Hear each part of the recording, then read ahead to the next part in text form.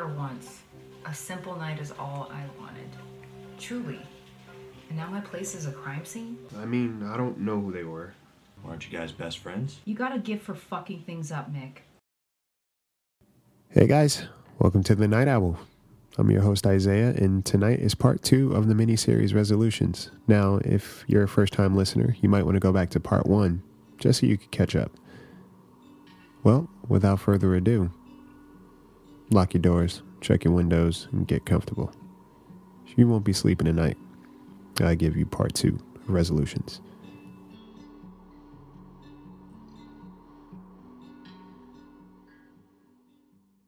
Hey Ron, it's Mia. Give me a call back when you get this. Mick and Leela are on their way here.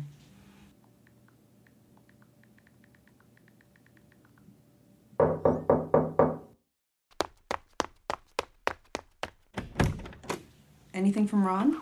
No. What the fuck? Me either. I tried calling and texting all week, but nothing. Not like him. Not like Jay either. Guys, you think? No. Please let that be him.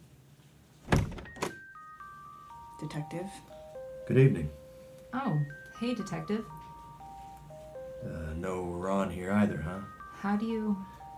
Since the last time we visited, I've been keeping a semi-close eye on you guys.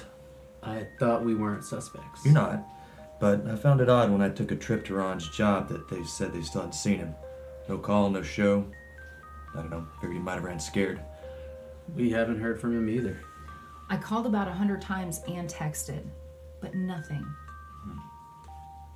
Is it possible that Ron ran into some trouble at work by any chance? Like a deal gone bad? I mean, he did mention a shifty transaction with one of his prospects, but it didn't seem like anything dire. Do you know who the client was?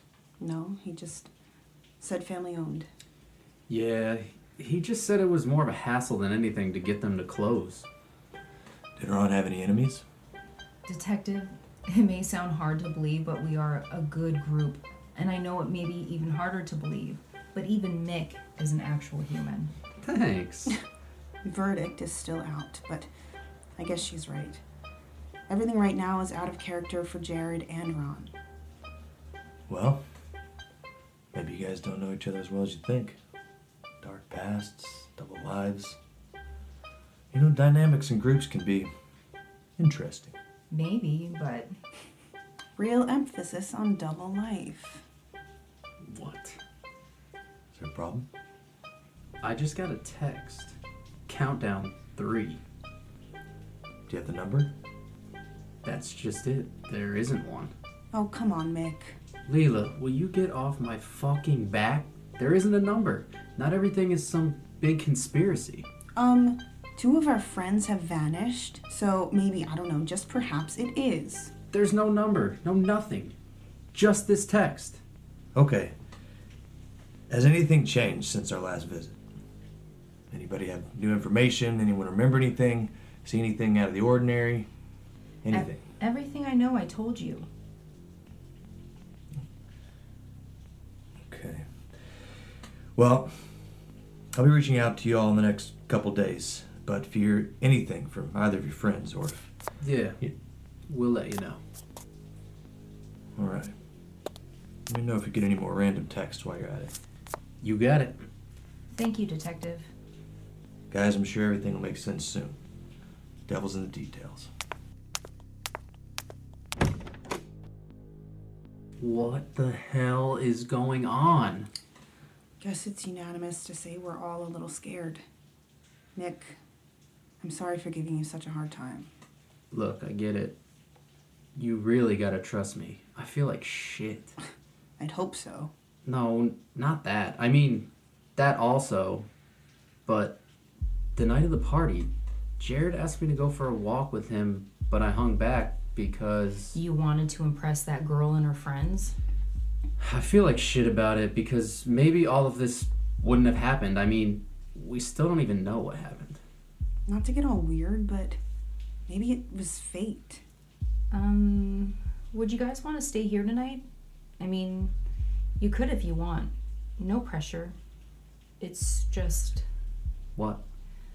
I could have sworn the other night I heard footsteps. I was cleaning up, retracing my steps, and just trying to think if I could remember anything. Finally, I turned everything out and got into bed. It felt a lot like the night of New Year's. Really quiet. So quiet that the silence was very loud, if that makes sense. And that's when I heard it. Footsteps. 4 heavy steps sounded like they were coming closer. And then they stopped. Next thing you know, it sounded as if they were running towards my room. Are you kidding me? Why didn't you call? I froze. I left my phone out in the living room, I realized. It was pitch black in here, hard to really make anything out. My bedroom door was locked, and I don't know if I was making it up or if it really happened, but it looked as if my doorknob was trying to turn. Someone was in my house. Why didn't you tell the detective that? I mean, he could have at least stayed or had a cop come by. Something. Because I didn't want to sound crazy. This all seems crazy to me, and maybe I was just imagining it all. I had a drink or two just to calm my nerves. I definitely don't think it was your imagination. Why? Last week, before Ron left, he pulled me to the side. He told me when he went to the bathroom during the blackout, he thought he may have seen someone just out of view. He didn't want to tell you because you're here alone and wouldn't want you to worry. Yeah, but what if there actually was someone? Look, I'm down to stay. At this point, it may be a good idea if we stick together. Maybe he's right about us not knowing each other all that well. So what? Some time has passed since we all hung out. We don't talk as much as we used to. You've made some new friends, clearly, but that's life. Something isn't right. You said Ron thought he saw someone that night? That's what he said, yeah. And Mick's getting cryptic messages. My ex is the devil, so it's possible he just gets around in more ways than one. Guys, it's Jared. No shit? Answer it. Jared? Hello? Hello? I can't hear you. Hello?